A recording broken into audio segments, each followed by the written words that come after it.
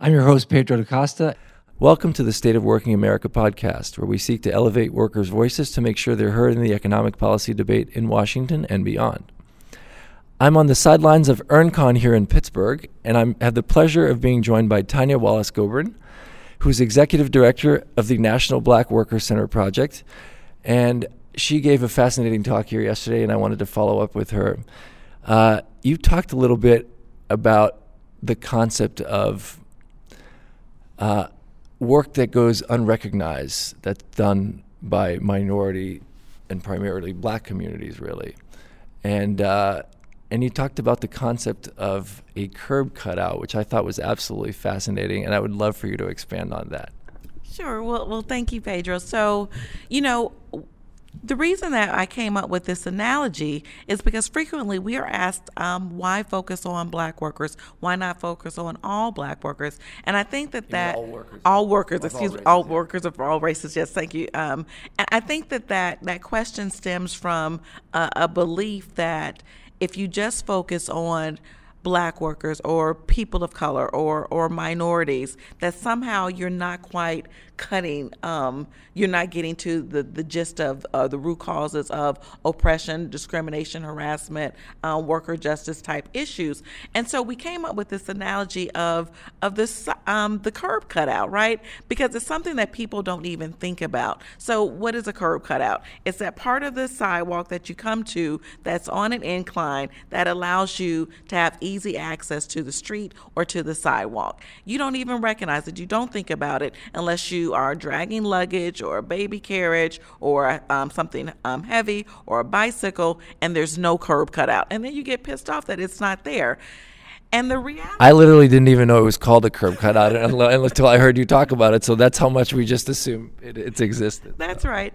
The other thing that we assume is that the curb cutout is for people like you and I, people who are not disabled. But the reality is that the curb cutout was created in response to World War II disabled veterans coming back in 1945 and easing access to them, right? And it's because of that ease of access for people who were disabled that we have all benefited.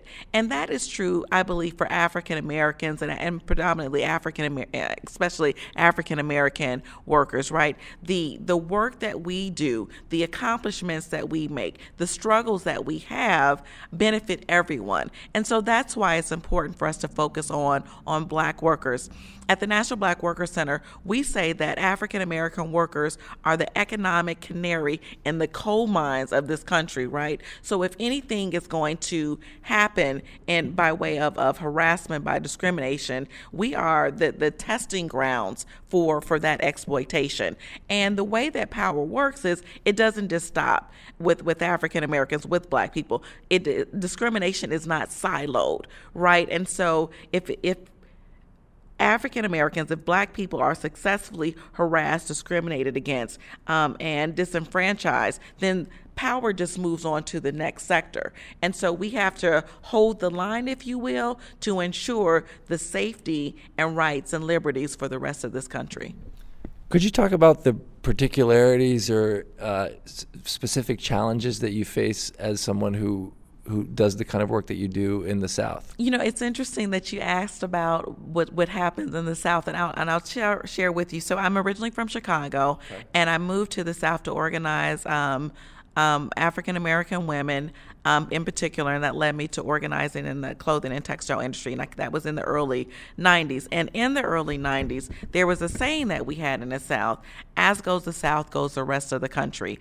And it's important to kind of call that out because there's a narrative that's told about the South.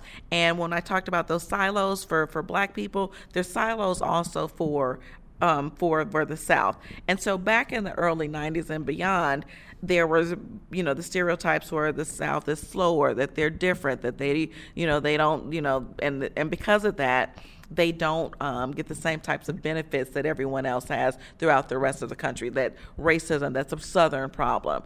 But the reality, just like my story about black workers, is when we allow ourselves to believe this lie, basically, then power doesn't just stay in that one area. So the Southern problem is a Northern problem. It's a Western problem. It's an issue that we see everywhere. Some of the ways that has manifested with is with right to work laws, right? Right to work, or as we would say in the South, the right to work for less, like used to just be a Southern problem.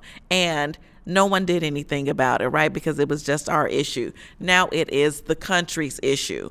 And so I want to just kind of highlight that this isn't really a Southern problem. It's a worker justice problem that we are working to address. I really appreciate that framing. That's really important. And can you talk about some of the kinds of work, going back to the curb cutout concept, the kinds of work over the years, concrete examples? The first thing that comes to mind is kind of voting rights and civil, the fight for civil rights, which of course benefits everybody, but it was led, by black individuals who are at the forefront of it. Can you tell me about other examples of that kind of progress that's been made over the years that we neglect, but that started because of activism within black communities? So some recent things come to mind, but I think about just the civil rights movement and affirmative action language, right, and the attacks on affirmative action. I told a story about my experience when I went to college, and that one of my friends thought that I was at school on a black scholarship, because I was a black student, and because of affirmative action. And I think that's some of the stories that we hear. But one of the things that we talk about in our community is like, who has benefited the most from affirmative action? It hasn't been white people. I mean, Actually, I want to start over because I heard you tell this story about about what happened in college, and I want you to tell it more in full. Can you tell us how that experience, what that experience was like for you? Sure. So as I mentioned before, I'm from Chicago. I went to Loyola University as a way to pay for my books. I had a part-time job, like a lot of college students do. And one of my girlfriends, we got a job at the same law firm together, and we were, lamenting about how expensive school was, how much our books cost. And Kathy said to me, my girlfriend at the time, well, at least you have this, these black scholarship dollars. And I asked her, what was she talking about? And she said that all of the black students, get black scholarship. And I was 18 at the time, so I believed her. So I went to the financial aid office to let them know that I had not received my black financial aid. And it was there that I learned, of course, right, that there was no such thing as black financial aid. But it really spoke to one of the narratives that we hear and that become, they start off as a stereotype, then it becomes a narrative, then it becomes reality for a lot of people. And affirmative action, I think, has had that same trajectory. And when we think about the successes of affirmative action, frequently people think about black people having access to jobs, to different experiences, to different environments where they traditionally were excluded from. But we don't think about the success of affirmative action for white women. And white women have benefited greatly from affirmative action. And so I would say that is another cutout, right, that we experience, that we take for granted, that we don't think of. So while it's no longer seen as questionable as a woman, how she got to a certain place, or maybe it is, but it's not as much as it used to be, we don't realize what led to that process taking place. I can think of another example of the curb cutout, although it's not a curb cut in this sense, because the person that cut out the curb recognized that they were making the cutout, which is the way in which the Me Too movement transitioned from Tarana Burke's, rather quiet and contained, intra-black community movement, to the way Alyssa Milano, whom I've gotten to know over social media, after Trumpism, she created that hashtag, but to her credit, she elevated Tarana Burke all throughout and made sure that she was central to the story. But again, there were stories that black women had been telling all this time, and then suddenly it reached Hollywood and sort of white world, and it became national news. That's correct. That's correct. That's exactly correct. It reminds me of I listened to the Tom Joyner morning show, and one of the things that they talk about is little known Black history facts, right? Things that you just don't, that one, you aren't taught, that we aren't educated about, but we take for granted as part of the way that we function in society. And these are things that Black people did and created that people just don't acknowledge or realize. I mean, I was talking to Nina Banks earlier about the importance of diversity in the most real and concrete sense, rather than the sort of the poster board, like faces of different colors sense. Diversity in the sense of having literally actual different perspectives at the table in whatever discipline it is, whether it's economics or activism, because people tend to ask the questions that are most relevant to themselves. That's right. And I think that we need to go beyond diversity, right? Because if you think about the framing and the narrative about diversity, it means that you have a spot at the table and not necessarily a voice at the table. And so I'd like to think of us moving from having conversations around diversity to conversations of inclusion, because in order for you to give that perspective, space has to be created. And if your space is a diversity spot, then I've got my Black, and then I've got my Latinx, and I've got my woman, then I've got my Asian, and you know your role. And that role is to just sit there and be at the table, as opposed to what is your role of inclusion. And that role of inclusion means that you have a voice. And I think that that's what leads to true value of diversity. And that's what we have to do more of in this country. We have to value the diversity of opinions, the diversity of experience, the diversity of skill, and realize that that is the true American dream, right? When we can bring together people from different backgrounds, and those experiences weave something stronger that we would not have if, again, we were siloed. As a Brazilian Italian American from Boston via Paris, I can relate. No, that's so important that you make that point, because I can tell you from personal experience that EPI, in my 20-year career, is the first place where, let's put it this way, it's the first place where there's more than one Black person in the office. Because I worked in newsrooms, they were extremely, I mean, people ask why the news is the way it is. Go visit a newsroom. The newsrooms are led by white men, and there's even a diversity. There's still a massive gender diversity problem, even within the white, sphere. And so, I lost my train of thought. But the point.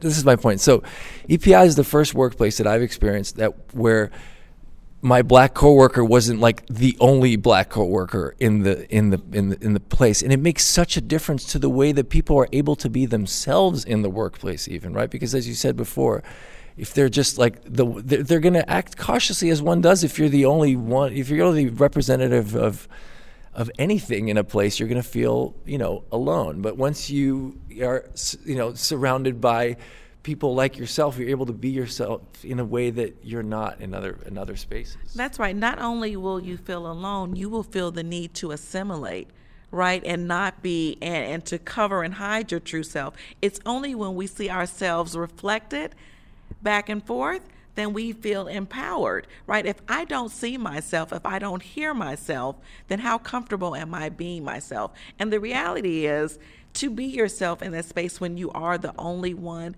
is to take a risk. Yeah. And a lot of people aren't willing to take that risk. And when we don't have those risk takers, when we don't open up inclusion, then we don't have the best. We don't have the best, because we don't have diversity. And it speaks to, when you talked about the media, this is something that we are at the Black Workers Center talking about, right? The underfunding of media now. We look at the different outlets that are just going out of business, right? And so we know what that looks like for mainstream, and it's tenfold for Black press, for Black media. And so where will we go? Where will people of color go? Where will Black people go to get information that is specifically about them? Absolutely. Where will we go to get our news? Really and so our hope is that, and the work that needs to be done is to ensure that these spaces are inclusive spaces, and that there is a press for news that is inclusive and all news is told. Well, the State of Working America podcast is certainly such a forum. But the other thing about inclusiveness that I was thinking about as you mentioned it is it matters that to have inclusion or inclusiveness with regards to positions of power as well. You can't just have sort of the tokenization of diversity hires, in positions that are not, powerful. Because I'll give you an example. In newsrooms, a lot of times women are promoted to editorial positions, but then they ultimately report to a male editor, and that sets the tone for the kinds of stories they get told, the kinds of stories that make it through, the kinds of questions they get asked. Mm-hmm. So, yeah, and it's interesting that you raise it because there's something else that we've been doing some research and looking into. So we know about the glass ceiling, we know about the concrete ceiling, and so we're also looking at what's being called the glass cliff. Have you heard of that term? It's a term that's used for a specific occasion, and it's a study that's been done on when are these opportunities. Or when is it that African American women are raised to a level of leadership within organizations?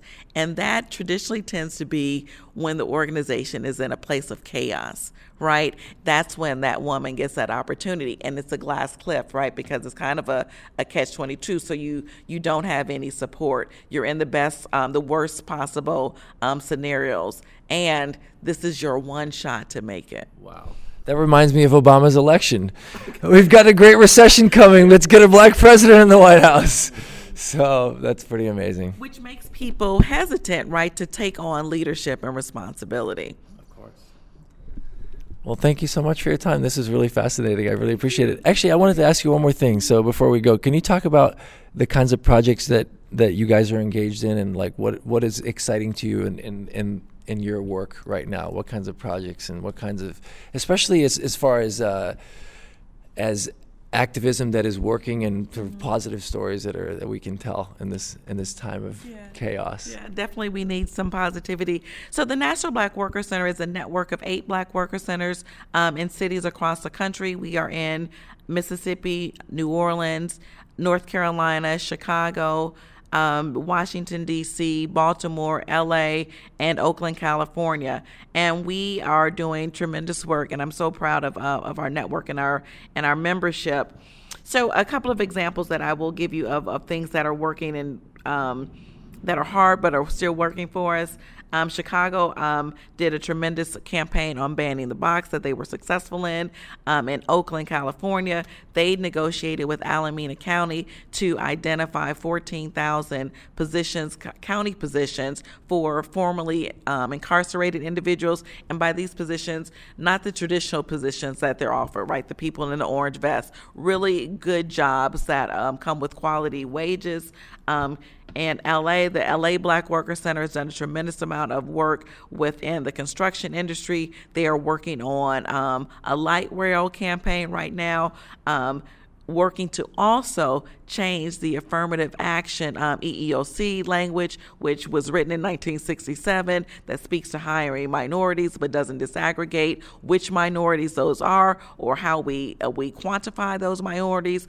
And if you go back to that silo, right, it's a race to the bottom when you just call people minorities, and it turns to be, who can we exploit the most in this time frame. So they're doing that wonderful work. And then nationally, we've launched a campaign called Black Voices, Black Votes. And Black Voices, Black Votes is really about understanding the realities of voting in the African American community.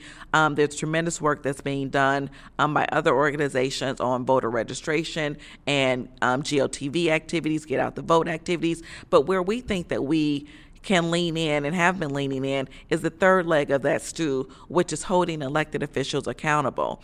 And so we are doing work to survey African Americans in Wake County and North Carolina to find out what their economic priorities are. Just this September 3rd, we had our first People's Forum of the local candidates that were running for election and re-election in North Carolina.